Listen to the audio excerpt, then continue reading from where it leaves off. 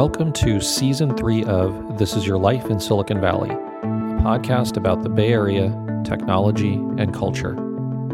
I'm your host, Sunil Rajaraman, and I'm joined by my co-host, Yasha Kakis-Wolf. Are you recording? I'm recording. I'm almost done. My phone's been buzzing all afternoon, and I just have to finish this text message. So you're one of those people who can't go 5 seconds without checking their phone. Can you just give me a second? I got this notification from Instagram. I think somebody liked something I just did. As you know, we have at least all guests and hosts must put their phone on Do Not Disturb when they come on This Is Your Life in Silicon Valley. Do you think that was a convincing acting thing that I just did right there? Because I don't even have my phone with me. Let's just say you don't have a future in Hollywood. I always hoped I did. Well, today was pretty interesting because we had a conversation with Tim Kendall. Tim was one of the early employees at Facebook and really was responsible for driving some of their revenue strategy and also ran Pinterest. So he's a pretty big deal. And Tim's got an interesting perspective because he runs a company now called Moments. And they focus really specifically on helping people understand how they use their phones. Yeah, and I think he, as he discusses during this interview, went through a period where he could not stop looking at his phone. And as one of the architects of, some of these products, he had a really self-reflective moment. And there's something a little bit ironic and maybe kind of enjoyable about hearing technology executives who were big drivers for the things that we spend so much time on today, starting to tell us all that it's actually not healthy for us to do anymore. Well, he definitely talks about that. I think we pressed him on that pretty nicely. This was one of my favorite interviews that we've done so far, Yasha. It was a fun conversation. And I think something for all of you as listeners to consider is at what point in time are we all going to, or you individually going to, start to think about our use of technology as something damaging to our health? Definitely. Please enjoy this episode with Tim Kendall, who's an incredibly thoughtful and intelligent guy. A kind of CompuServe version that Apple built. And it was horrible. It was so bad. So bad. Or maybe it was my 56 baud modem that made the whole thing just a bad experience. Yeah, could be. I was a very, very early adopter. I was on the 14.4K baud modem, building 486 DX2 computers. Remember that? Yeah, a lot of people don't know this, but Sunil was one of the first hardware hackers. He used to use his phone and that's exactly what I used click to. And get all this free dial-up for long distance stuff. Because he used to call people all the time. Oh yeah. Back to Tim. So, so you ended up at a company called Facebook in 2006. Yes. Yeah. How does that happen? So how does that happen? Well, out of undergrad, I was an engineer at Stanford, but somehow got a little distracted or sidetracked into venture capital because I thought of venture capital as this way that you could sort of play a little bit in sort of this realm of entrepreneurship without sort of pinning yourself to one particular idea or thing. So I was just Can we talk about that for a second? Yeah. So growing up in Colorado, I'm not saying that Colorado is not the hotbed of finance, but yeah. Venture capital, was that an idea that came because of Stanford, because of Yes. Silicon Valley? Okay. Yes. I mean, I remember thinking, I remember exploring at Stanford the ways in which you could explore entrepreneurship, and in that exploration came about what are the funding sources of that? Oh, and what do these people who allocate capital actually do? And it sounded, on the face of it, I'm trying to reserve all the follow-on or put aside all the follow-on judgment that's come around that whole industry. On the face of it, it sounds like such a cool and amazing job. And so I pursued that for a couple of years before I basically got a little bit more clear on what I wanted to actually do with my life, which was to actually build the company versus be more the coach on the sideline. And so that's how that transition is what led to Facebook. Well, so just really tactically, how did you get introduced to the company? And what was the interview process like? So the way I got I got hip to the company, because at this point, 2005, 2006, you're talking about, a few million users, still just a college site. With that Friendster might win at that point, right? Well, actually, MySpace was really starting to, I remember the summer of 2006 after I started, MySpace was 100 some odd million users and just dominant. You heard and saw MySpace everywhere, and Facebook was just a few million users. But tactically, I was taking a course at Stanford Business School from Eric Schmidt. And Eric Schmidt had these lunches after the course. So the course was every Tuesday, Friday. And then he'd say, hey, I'm going to have lunch in this room from noon to 1. Anyone can join. And I remember the first time he said that, I'm like, oh my God, like I'm going to go to every single lunch. And which I did. But what was astounding was there were one or two other students in these lunches. So you literally got to have lunch with Eric Schmidt for an hour or 2 hours a week. And so probably like the third lunch, I got the nerve to kind of ask him what ended up not being that hard of a question, but a really important question in retrospect, which was, okay, Eric, you got a gun to your head. You have to leave Google. Where do you go? What do you go become the CEO of? And he said, well, there are two companies. This is January of 2006. So Facebook is a few million users. YouTube is, so he says two companies. He says, hands down, I go to Facebook. And if that doesn't work out, I go to YouTube. And YouTube, by the way, That's is like incredible. YouTube at this point is like 10 people, and they had just come on the scene with the Chronicles of Narnia, like the SNL skit that had created a little bit of virality around YouTube. So he was, of course, he bought the company for $1.6 billion 9 months later, but I don't think he could forecast that. So I got in touch with the actually, I had a business school classmate who was friends with Peter Thiel. Peter Thiel had already made an investment. He was on the board. And I said to this business school classmate, hey, look, my dream job is to go work at Facebook. Do you think you could set me up with Peter Thiel? So he did. So I went up to the city, met with Peter Thiel, Founders Did you have to Fund. donate any blood? I did. I didn't have to. I don't even know what that reference is. Yeah, this is like a Silicon Valley, HBO Silicon Valley reference. Oh, okay. Something about now like blood transfusions, or if you take the blood of young people. Oh. Yeah. I'll have to catch up on that. In any case, I did not have to donate blood, but I had this fascinating conversation with Peter and said, hey, look, I just want to go work at Facebook. Can you just get me into the right, set of conversations? And so he introduced me to Owen Van Natta and Matt Kohler, and I went in and met with them. And then, there was a more rigorous interview process than I would have expected. But I don't think they're candidly, I don't think they had a very big candidate pool. And how many people was Facebook at this time? It's probably about 100. Wow. So quite small. Yeah. And what was it like? I mean, the job, by the way, was we need a product manager to help figure out what the business model is going to be. Like, we think maybe it's advertising, but we could be totally wrong. And we've got a couple of like wonky banner things running, and we're generating a little bit of revenue. We need to generate a lot more revenue, and we need someone, to basically figure out how we're going to make money. And so that was the job, which I was wholly unqualified for. And so we spent, I showed up. By the way, it's total chaos. I mean, it's clear that Mark is brilliant. It's clear that the product direction that we're going in is revolutionary. So this is the summer in which the team, I wasn't a part of this, the team built Newsfeed. The team figured out, let's open the site up to open registration. And they were starting to talk about platform and how you could platformize a social network. Very novel and clever and shrewd idea. So it was clear like they were headed in the right direction. But like companies, no matter how amazing they turn out, like they are at that stage, it's just like.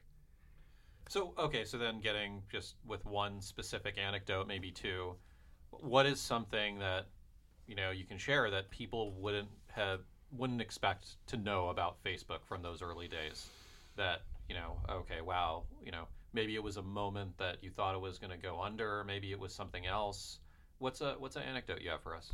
Well, the one that immediately comes to mind is that there was real fear of failure and getting crushed by MySpace.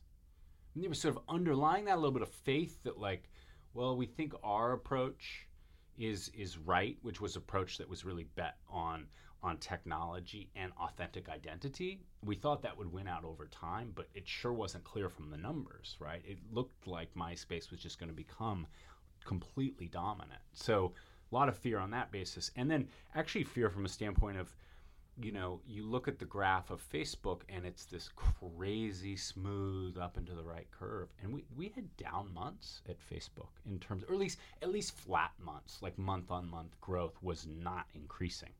And that's not a good feeling. And I remember there was a designer, there were a couple people who in the summer of 2006 left the company. Wow. And I remember thinking that was a very expensive decision. That was an expensive decision. But I remember, and one of the designers who left was I just had this sense of him being highly competent, very wise. And when I heard he was leaving, I thought, oh shoot, what did I just do? Like, is this a sinking ship that I'm just gonna go to the bottom of the ocean with? So, when I really appreciate you sharing this kind of common bond of fear. yeah. And maybe there's a flip side of that, which is about like optimism and excitement about the things that you can build. But you've now been with a handful of different organizations that have all had, like, I think, interesting paths that they've taken. Is that sense of fear like a thing that's unique to companies that are Pervasive. successful? Is that the Bay Area, or is it companies in particular? I think that's a great question. There is probably... It seems inherent to entrepreneurship everywhere that there is just a fear. There's this really hard balance of like fear and self-doubt on one hand, and like faith and optimism on the other hand, and that you're always... I mean, I feel that in the company that I'm working on now, which is just a startup that I'm trying to lead. It is just this... It's this siege of fighting, trying to keep self-doubt at bay and hold faith. So I think it's probably common.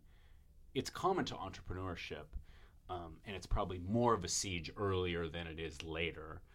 But I think you raise the part of your question that I find really interesting is it more pronounced in Silicon Valley than elsewhere? Maybe. Have you lived anywhere else in your professional career? No. Yeah. In fact, I joke that it's probably because it probably explains why I don't like Palo Alto. Of the 23 years I've been in Northern California, I think I'm catching up now because I'm not there anymore. But I think 15 of them were in Palo Alto, and then like all of them are within 1 mile radius of like University Avenue in Stanford. Yeah, good old And I'm University Avenue. It's few just like establishments. It's just like a little microcosm of the rest of the world. There Oh, are- yeah, yeah. it's exactly like So reflective. Yeah, I have to ask you, since we're talking about Facebook, what's your view of the Chris Hughes op-ed? And was there any sense in those early days that you're building a company that can influence elections someday? Well, I'll answer the second question first. I mean, there was, and I'll speak from my experience, there is no modicum of realization that this tool is going to do a heck of a lot more. Now the founders may feel differently because, and that's sort of their role, right, is to think bigger than the guy thinking about the business model. But I didn't think it. I mean, I knew it was addictive, and I mean that not in a pejorative way, like we were getting lots of usage, but it really seemed like pretty harmless voyeurism and vanity, and it became obviously many orders of magnitude more powerful. And the quick take on the op-ed? I thought it was very thoughtful. There were points in there that had not occurred to me. I don't have a good solution. I don't think regulation is realistic.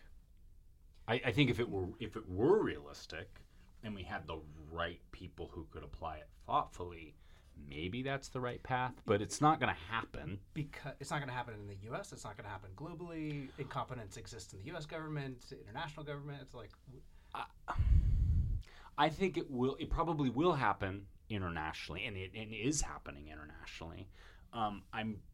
I suspect that the nature in which it will happen will not be as thoughtful and optimal as it could be. And then I think in the U.S. it's just way too slow, if it happens at all, and it will be even less thoughtful than anywhere else in the world in terms of how and the way in which it's applied. So I'm so not optimistic about that. I think it'll just further entrench all of the big companies, and so I don't know if regulation's going to help, but Well, let me just add, like I think their behavior now is this is probably a bad thing.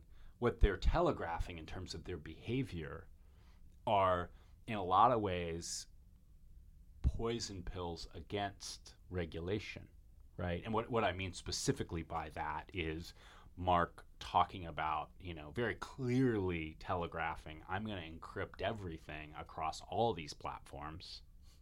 And that may, for some strategic reasons, make sense. I think the overarching driver of that is like, if this is all interwoven, you can't break me up. And if it's all encrypted, you can't hold me accountable for any of the content. Yeah, good insight. So I don't want to fast forward through your career because it's been an interesting career, but I want to get to the work that you're doing. Sure. You're doing now, but really quickly, the Pinterest. You were obviously president at Pinterest, ran product there, and you look at a Pinterest. It doesn't really get much negative press, pretty much at all. Can you just talk a little bit about the degree of addictiveness of the Pinterest product as compared to Facebook, and just why Pinterest is essentially able to avoid any and all scrutiny in terms Well, to be fair, Pinterest gets hammered for having too nice of a culture. That is, Silicon Valley gets hammered for that. No one cares about that outside of here. But yeah, it gets hammered for that within Silicon Valley. Which is so weird. I know. But it does get hammered for that, for sure. I mean, I think the reason that it escapes, so let's set the addiction piece aside for just a moment. I think the reason that it escapes a lot of scrutiny is that versus a Twitter or a Facebook, is that it's not really, it gets bucketed as a social network, but it's not a social network. So it's much more of a utility or a tool like Google Search, which, by the way, the search part of Google doesn't get a heck of a lot of scrutiny when you think about it in the context of everything. And so it's just a utility for people, and it's not a tool for really sharing with your friends and family what you're up to, or finding out what your friends and family are up to, or reading news or doing any of that thing. It's a very individualized tool that's basically meant for people to kind of plan what they want to do with their lives. What do they want to cook for dinner tonight? What do they want to do this weekend? What kind of car do they want to drive in a year? What kind of home do they want to live in 2 years? It's sort of like this harmless, very individualized experience that just doesn't get them into controversial domains in the same way that a Twitter or Facebook does. I mean, there was the kind of I think it was the anti-vaxxer stuff that happened recently, and Pinterest took a relatively quick and clear position, and then made a move on it. And again, like in a scenario where Twitter would probably continue to have the same issue today if it was raised 6 months ago, they didn't. They just addressed it. Yeah. Like, what makes that organization work that way? Well, I think they're growing on this dimension because if I were really candid, I'm not sure the Pinterest of 4 or 5 years ago when I was there would have necessarily been that deliberate or decisive. But I think they're drawing brighter lines and moving more quickly against things. So what I would give credit to in that case was the fact that the culture and the decision making has just gotten more mature.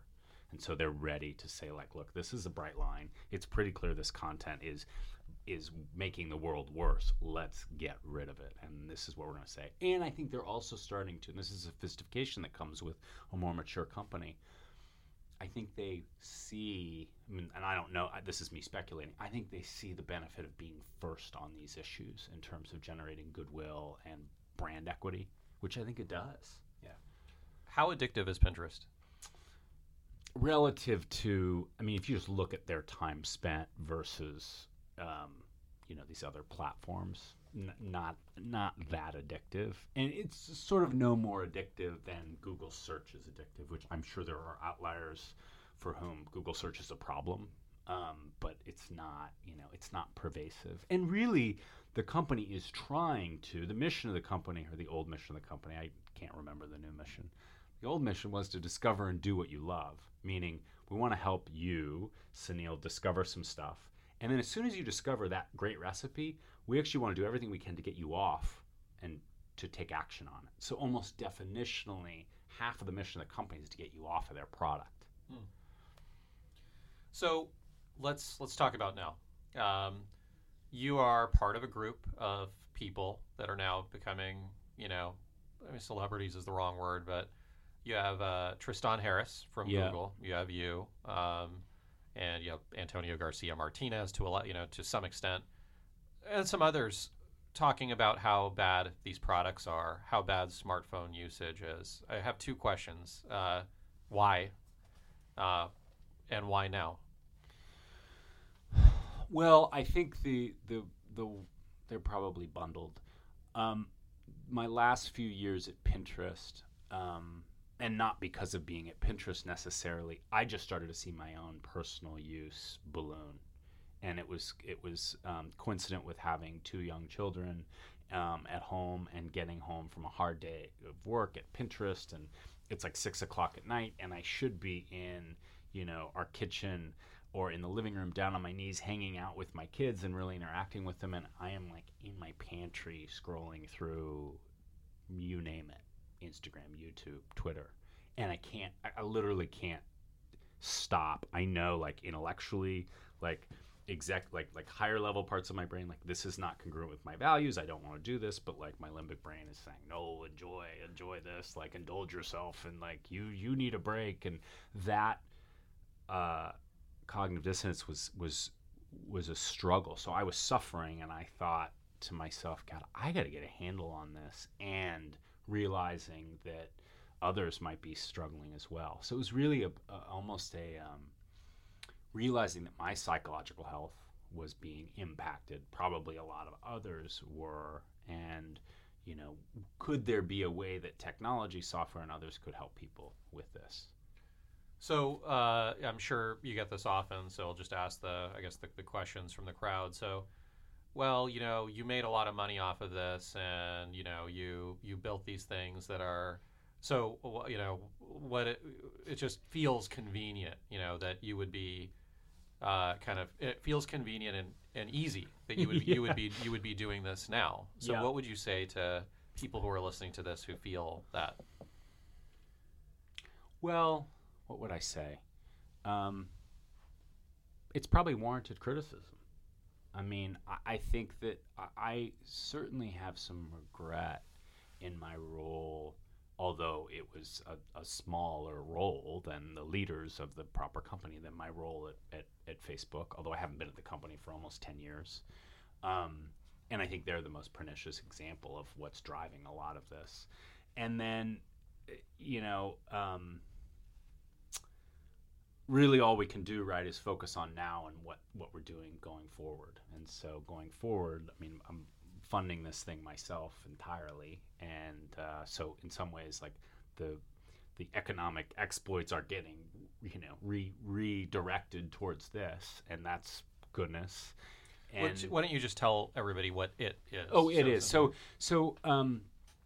I now am the CEO of a company called Moment, and Moment's been around for several years. About a little over a year ago, I acquired the company from the founder, Kevin Halesh, who's now a key part of my team and still integrally involved.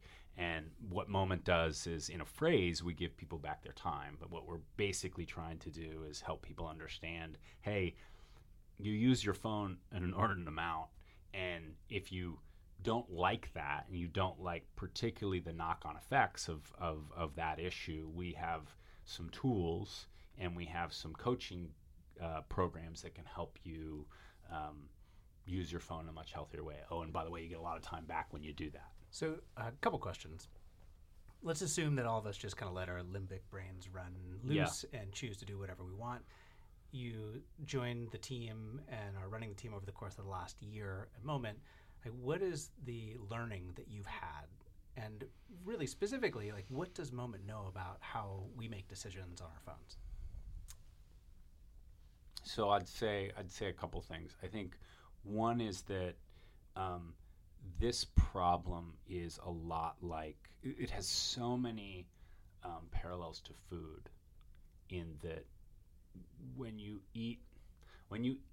when you eat poorly, you feel terrible in the medium and long term, but it feels really good in the short term. Oh, and by the way, when you eat a little bit of junk food, it's really hard not to eat a lot more in that moment. And so there are characteristics of phone usage that are almost completely mimic the characteristics of eating poorly versus eating well. The other thing is that I can tell you just from looking at our own data is that it's a little bit of a game of whack-a-mole in terms of the different aspects of these services and what's on the phone. And what I mean by that is that what we see is that the obvious suspect in terms of like the most the thing that sucks the most time from you or my day is social media. But the problem is that we see, and by the way, I've experienced this myself, you get rid of social media and something else replaces it. Because you've already started eating that way. Yeah. So you get rid of Oreos and you do chocolate chip cookies. Well, what's that? What's the equivalent on the phone? You get rid of social media and you get addicted to news. Yeah. And you get addicted to the browser. I had peanut butter cups instead of Ben and Jerry's ice cream last night. Just right. off of that. Right. So you got an organization like Apple who, like, forget about work stuff, as a customer, I like a lot of what they do, and I like a lot of the story that Tim Cook tells. Right. I do too. We've got a business model that allows for us to make decisions that are generally better for humans than other companies do. They introduced something like screen time. Yeah. And you guys have been around before screen time existed. Yeah. Like, should we trust organizations like Apple because of the economic incentives that they have to introduce tools like screen time that are supposed to benefit us as humans or make us happier? He's looking up and thinking, just giving people the visual. I mean, when Coke put a label on its can and told you how much sugar you're drinking, did it make you trust them more? I mean, maybe a little bit on the margin, but it didn't give you a whole lot. It didn't tell you how bad the sugar was. It didn't tell you the long-term effects. I mean, I think my bone to pick with Apple is twofold. One is that as it relates to screen time, I think they get credit for taking a step. It is like such a micro step in the scheme of what needs to be done and what could have been done. And in what I mean by that is that if they were trying to help people who were morbidly obese, what Apple has done is basically chucked them a scale and said, good luck. And there's no exercise regimen, there's no nutritional guidelines, and then said, hey, we care about this problem. Look, we gave you a scale. Come on, you can weigh yourself. And so that's kind of my bone to pick A. Bone to pick B is Tim Cook and others talk about how their incentives are pure and aligned.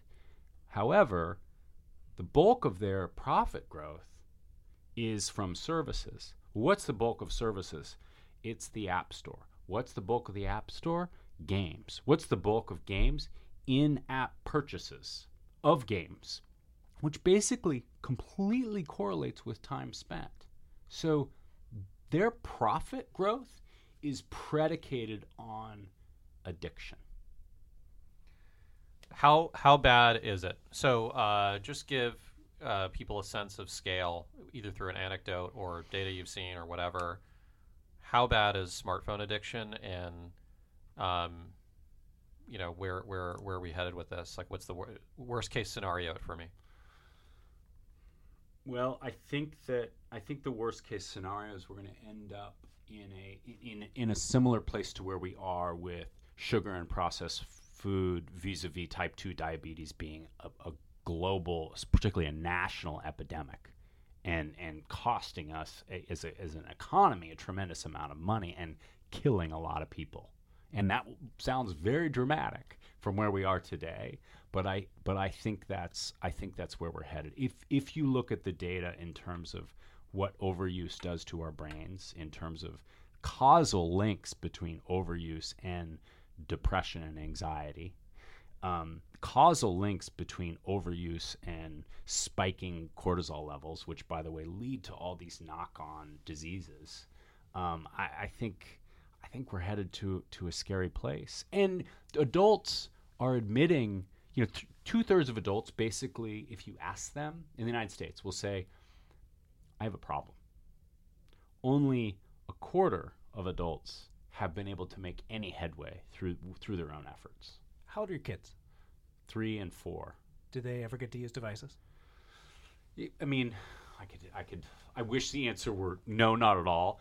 They do a little bit. They watch, they don't use devices in an interactive way. They use them as mini TVs, and they get to watch on Wednesday mornings if they get ready for school at a certain time because they have a late start. They get to watch 10 minutes of something. So not a whole lot. And oh, by the way, there was a period over which when we took a longer drive or flights, we used to let them use it, and they became such terrors. The medium and long-term implications or result was so bad that we just stopped. It was easier to deal with the siege of a flight and a drive without a device than it was to give it to them. Yeah. So this is the again, once again, the chorus of executives. I think the criticism is flatly this: is that okay? You built this stuff. Now you won't even let your kids use it. Thank you. Yeah. So, okay, what about the other? How would you respond to people saying, you're an alarmist and this is TV all over again? We're just going to settle in. This is the new norm. TV is. We hear this a lot. I understand the argument. TV is so fundamentally different than what we're dealing with in terms of. First of all, TV doesn't go with you everywhere. It's not in my pocket, at least old TV, right? And it's not interactive. And it's not in a highly personalized and sophisticated way tuned to me and preys on basically all my vulnerabilities to get me to do things that aren't necessarily in my best interest in the long term. TV didn't really do any of that. Or if it did it so poorly that it was pretty easy to break out of the force field if you wanted to. What do you think about the work Elon Musk is doing with the, I guess now, and so some others are with the brain companies, and so, and I figure you would probably know quite a bit about this, Yasha. So go ahead, chime in. I see you laughing. The brain. No, I'm just laughing at them, like the brain companies. Yeah, that's the next big thing. Well, I guess I want to take this and go off in a little bit of a different direction, if that's okay. You made a comment around addiction and organizations being benefited by addiction. And I go so far as to say, and I don't think this is hyperbolic. We've moved out of the information age. We moved into like the addiction economy age, or kind of whatever how you want to frame that. But Sunil kicked off something that I think we think is funny generally, and that's that oftentimes executives in technology companies are recognizing that something is wrong, and then they're going and spending the time elsewhere. How does that change from being just a handful of people around the world that have this enlightened understanding of what's going on into general consumer understanding? Well, we talk companies. about this a lot internally, and I spend an inordinate amount of time thinking about this. I think there are a lot of good people who are being very vocal about the consequences of this technology and the overuse of it.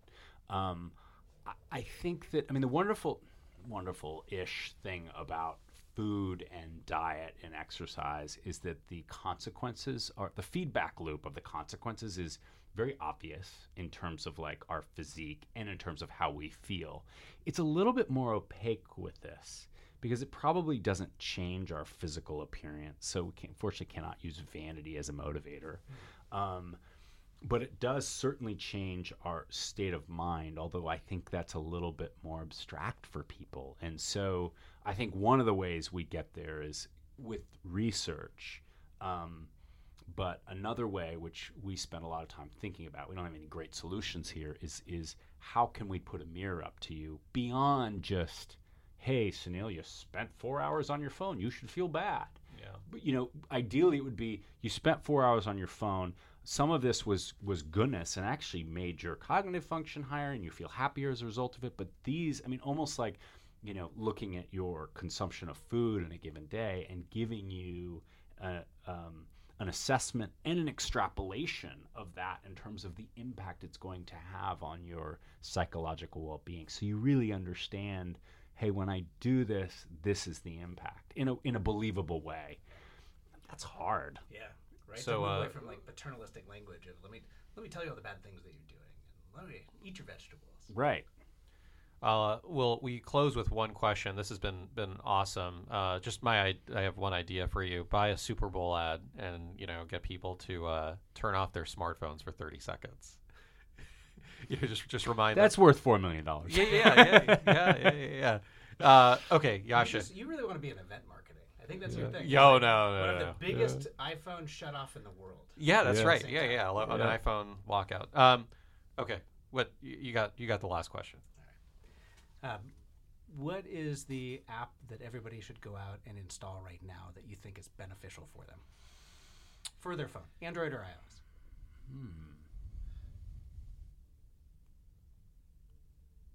I don't know the names of the app that popped into my mind, which I like, and there's a number of these apps, and they're probably if you search for Life Clock or something, like basically something that you put in your age and your health and everything. It basically tells you how much time you have left in your life, and then it gives you a countdown, like a daily countdown. It's like you have this much percentage of your life left.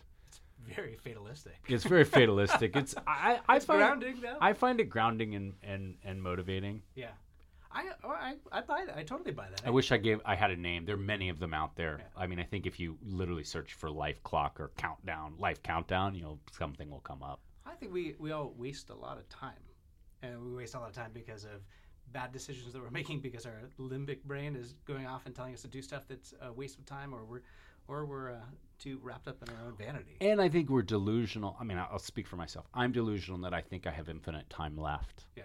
Because I think that's just the human tendency. Yeah, we're young, and yeah, you guys are fit. I'm not, but we got that going for us.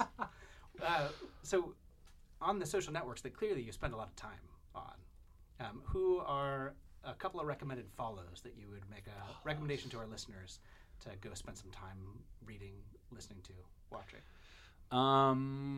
So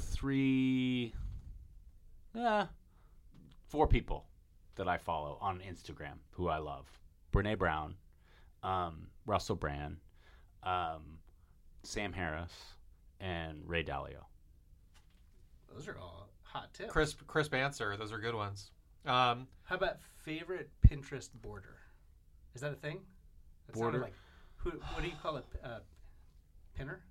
Pinner. I don't know the I don't know product. what they're I called. used Pinterest. I don't know what you call a person who puts pin boards up. I mean, mine's going to be it won't be weird. It'll be good. Like Evan Sharp, who's one of the co-founders, has amazing boards. He was the co-founder and really the creator of the whole grid design, which is, one of the big, foundations of Pinterest. He's an architect by training and just has a phenomenal eye. And so his boards are beautiful and fascinating. Cool. Well, this has been an awesome interview. One of my favorites. Yeah, I second that. Thank you for spending time with us Yeah, today. of course. So I'm staring at my phone right now, Sunil, and I'm looking at the Moment app in particular. Well, actually, I'm on my lock screen, and it says, you've had 50 pickups so far today. It's 3 o'clock, and you're over your goal of 41 per day. So I'm already losing. I wish I could say my stats were better, but they're not, especially if I actually looked at them. But I don't want to look at them because I'm in total denial.